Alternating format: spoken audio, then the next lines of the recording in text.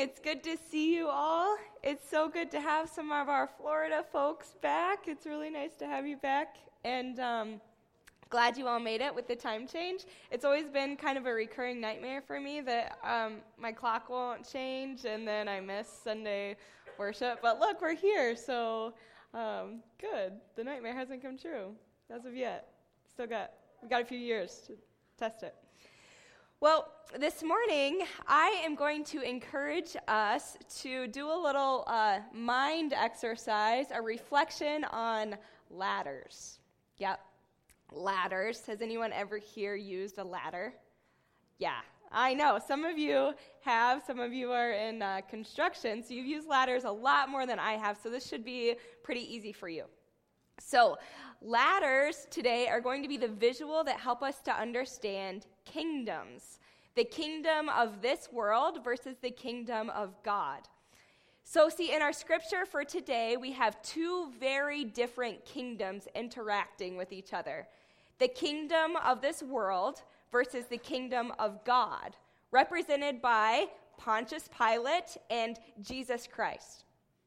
And I invite you to imagine these two men in our text, something like this, these images on the screen.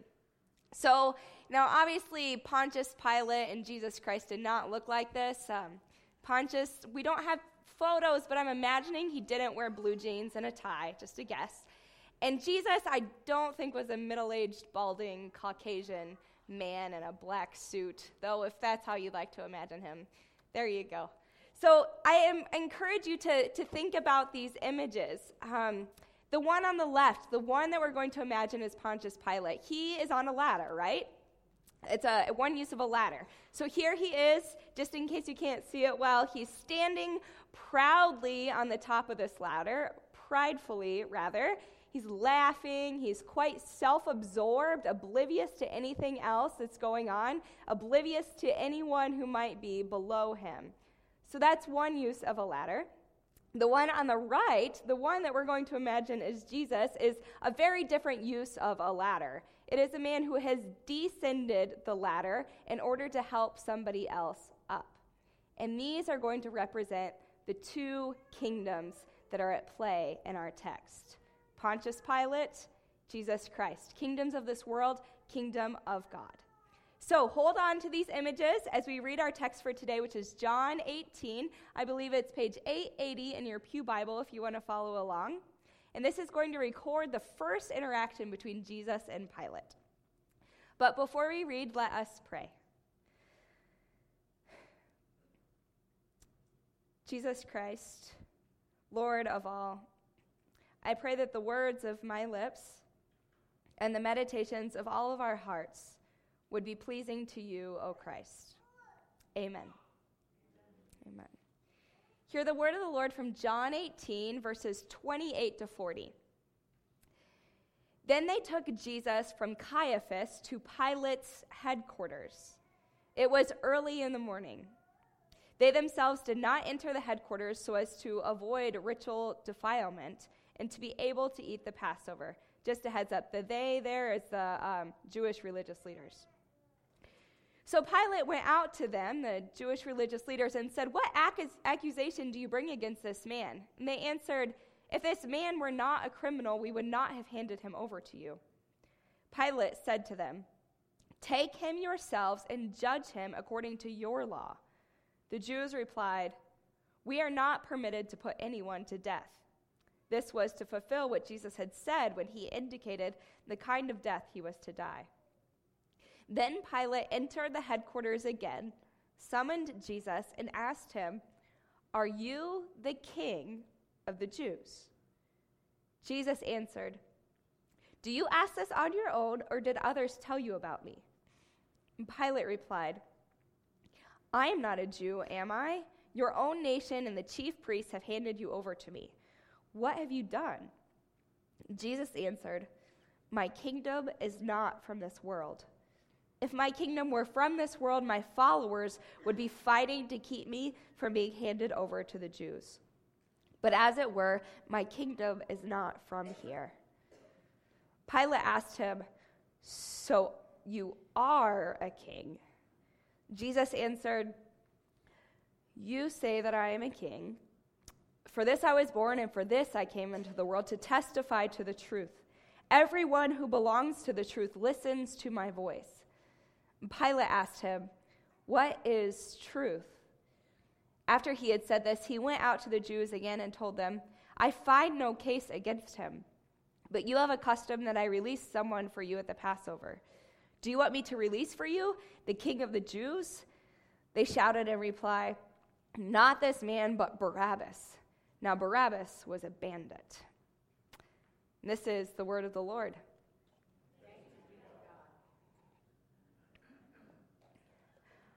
"Are you the king of the Jews?" Pilate asked Jesus. "My kingdom is not from this world," Jesus replies.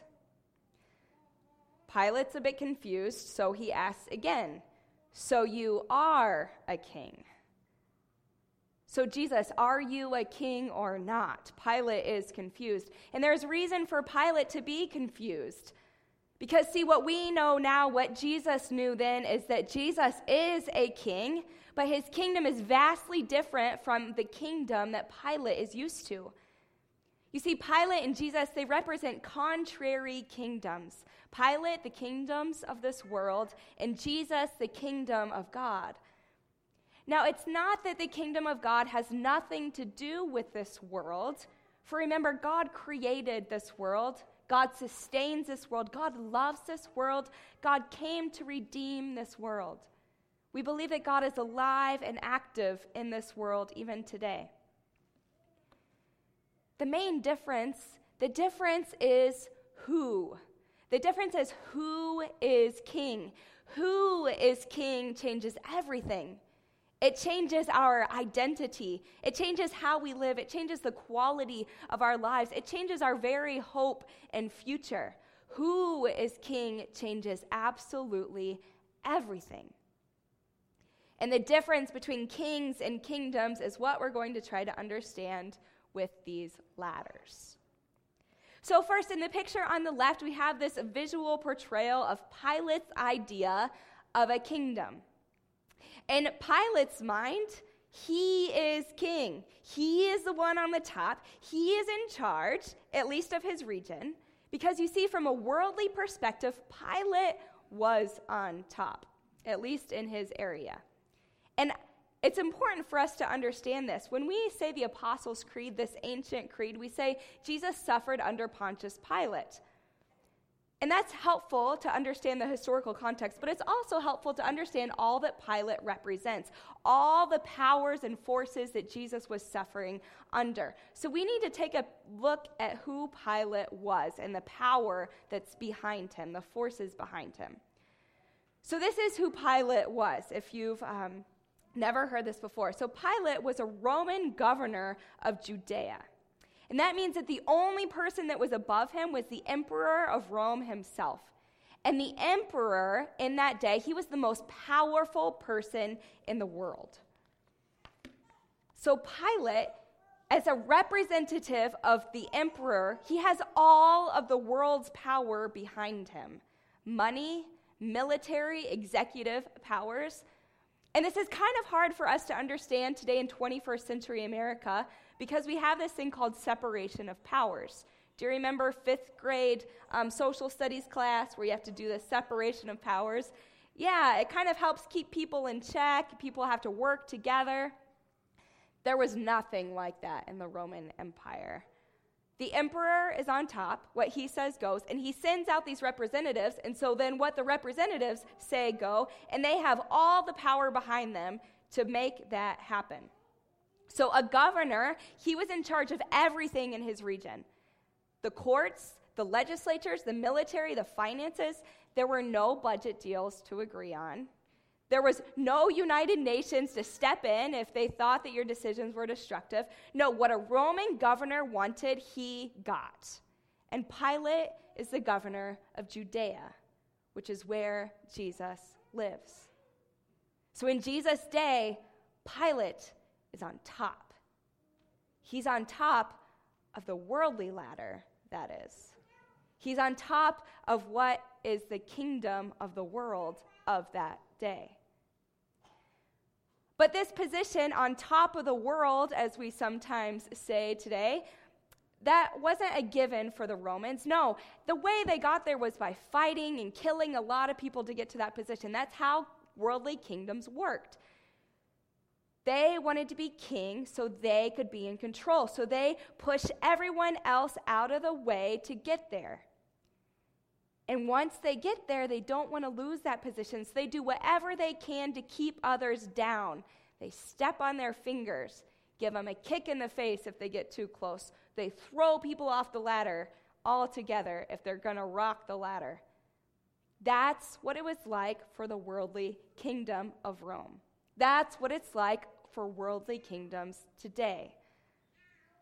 And the Romans, they were willing to use every force behind them to keep themselves on top. That's just how worldly kingdoms work. Now, Pontius Pilate, he was the perfect representative of this kingdom of this world mentality, this use of the ladder to climb up yourself and then kick everyone else down who might threaten your top position. So this is what we know about Pilate from first century historians. So that's actually probably a more accurate picture of what he looked like, though with some color and some eyes. No one thought that was funny. So Pilate, there's this first century historian Philo who writes a lot about first century leaders, and he writes about Pilate that he was marked by vindictiveness and a furious temper. And his governance was marked by, this is how he was known to govern, his corruption, his acts of insolence, which is disrespect. I actually had to look up these words, so if you put them in the brackets. So insolence, his disrespect, his rapine, which is violent seizure of someone's property, his habit of insulting people, his cruelty, his continual murders of people untried and uncondemned, and his never-ending and gratuitous and most grievous inhumanity. Sounds like a nice guy, doesn't he? Yeah. We get just a glimpse of it in our scriptures. In Luke 13:1, it says, there were some present who told Jesus about the Galileans whose blood Pilate had mingled with their sacrifices. So Pilate's kind of like going around killing people, not a big deal, and then just mingles it with their sacrifices to shove it in their face. He's not a very nice guy. In fact, he's pretty ruthless. He's so ruthless that the emperor himself, who was indeed known to be pretty ruthless, eventually removed Pilate from his position as governor because Pilate crossed a line. And that's hard to do in the Roman Empire. He crossed a line because he ordered this massacre of some people in Samaria that got so out of hand that the emperor's like, okay, you're done. So that's who Pilate is. That's who Jesus is interacting with in John 18. That's the Pilate Jesus suffered under, as we declare in the Apostles' Creed. Now, this is something else that's important to know about Pilate that we're going to get back to. So this is where Pilate lives. He lives in this coastal town called Caesarea Maritima. Notice that Jerusalem is quite far away. Jerusalem is where our text takes place. But he lives in Caesarea up there north on the coast. Some of you Florida folks are pining for the beach again, aren't you? Yes. It was lovely. Caesarea Maritima was a lovely place to live. And it was a Roman city. And there, Pilate had quite the digs. He had this beautiful palace. He lived in the greatest luxury right there on the coast. So it is from there that Pilate sends all of his orders, his grievous orders from afar. This is how he rules his underlings while he's in this luxury and then just, sends orders back. Like, just put down that uprising, whatever. I'm just going to enjoy my luxury here. So that is the Pilate Jesus is interacting with. So, like the man on the top of the ladder in this picture, he's not much concerned with what's happening to those who are below him, what's happening with the other people, as long as he stays comfortable and on top in worldly terms. That's just how kingdoms of this world work. But this wasn't just a problem in the Roman Empire. And I'm not just talking about governments or nations. That's just the setting of how Pilate plays out his worldly kingdom mentality. The reality is the principles of worldly kingdoms, it's the principles of the worldly kingdoms that are at play everywhere, in every setting, every life stage, from the smallest to the biggest, from the youngest to the oldest. We've all seen it at play. So just visit an elementary school playground and you'll find Pilate. You'll find him at work. He's the kid who thinks he rules the school, and this kid will use whatever ruthless tactics he can to make sure he stays on top. Have any of you ever been picked on by a Pilate on the playground? No fun, right? It's at work. I don't often recommend movies because I don't actually watch them that often now, but one we did just watch was the movie Wonder. Has anyone seen it? Oh, it's good. I can actually recommend that one. It's a tearjerker. So if you've seen that movie, the character Julian, if you picture Julian in your mind, he's this bully of a kid. He's just a smaller version of Pilate, bullying others to make himself more powerful. Or move up a little bit, get yourself a little bit bigger, visit a middle school or high school lunchroom, and I promise you will find Pilate. She is the gossiping, name-calling, popular girl who won't let you sit with her, who puts you down for no apparent reason, and some students flock to her, but it's not because they like her, but because they're afraid of her. They're afraid that she will be ruthless if you're not in her fan club. Has anyone ever experienced Pilate in the middle school lunchroom? I have, and it hurts. In all of our workplaces and communities, as we get older and maybe get some more power of wealth and things behind us, we experience Pilate in our workplaces and communities, the person who connives and cheats their way up the financial and social ladder, shoving others aside, kicking others down in the process, whatever they have to do to get themselves to the top. We've all met Pilate. Perhaps we have been Pilate at times.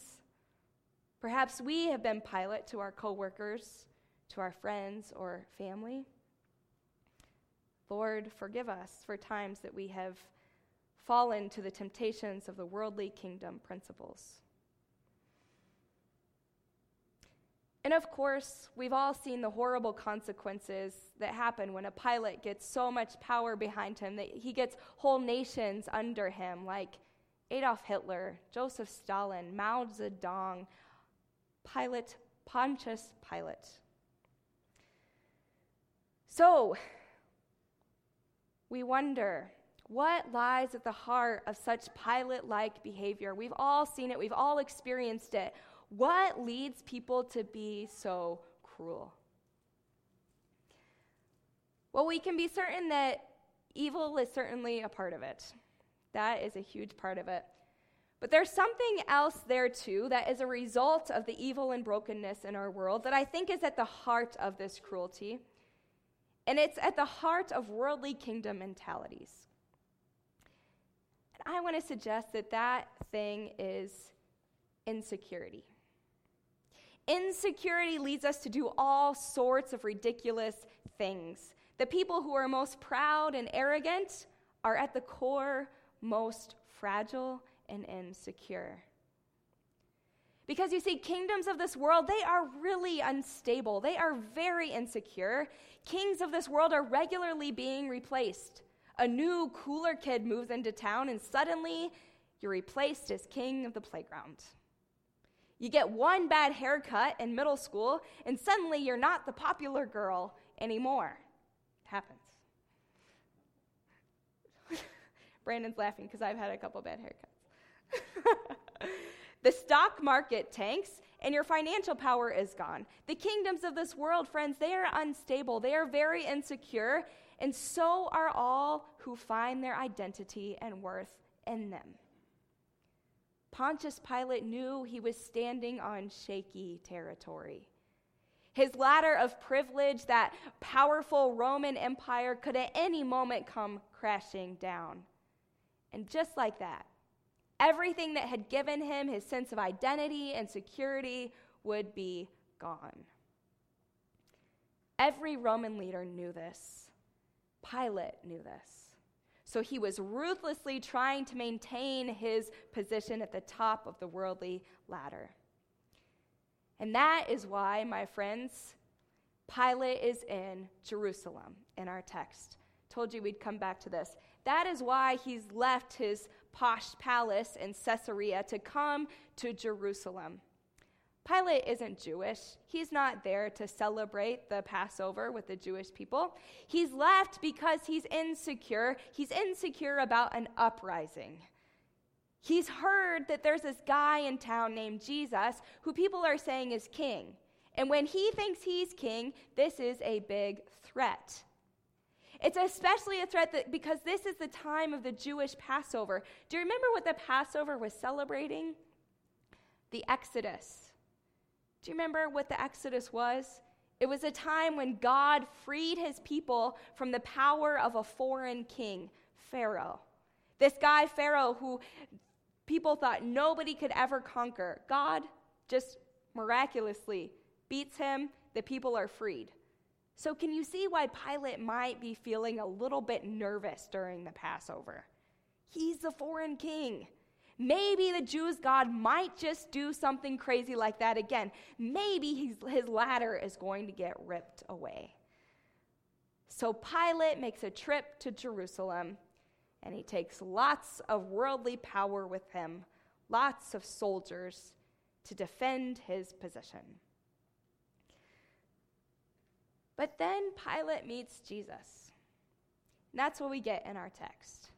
Pilate comes face to face with Jesus, this person that he thinks is a threat to him, and Pilate is really confused because this Jesus doesn't look like a threat at all. He's completely vulnerable. He has nobody around him. He has no weapons, no army. He's not trying to pick a fight. This Jesus, he's not playing by the rules, and Pilate doesn't know what to do. Jesus is not playing by the rules of the worldly kingdom. So you are a king, Pilate asks.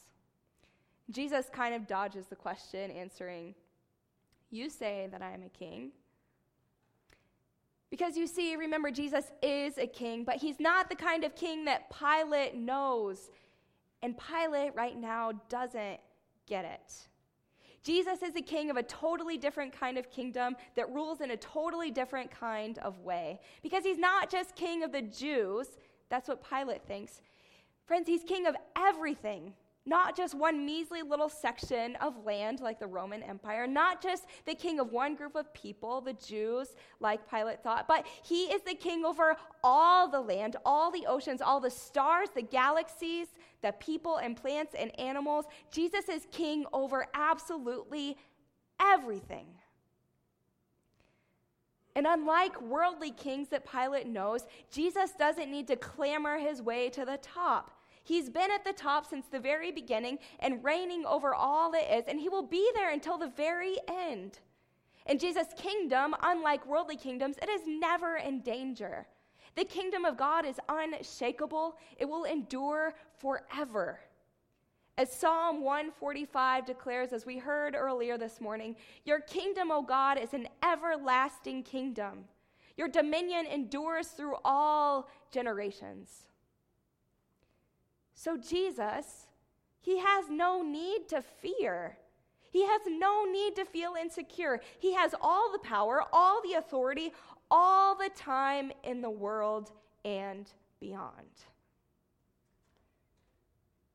But Pilate doesn't get it. Pilate is stuck in his small, limited way of viewing kingdoms and authority and power.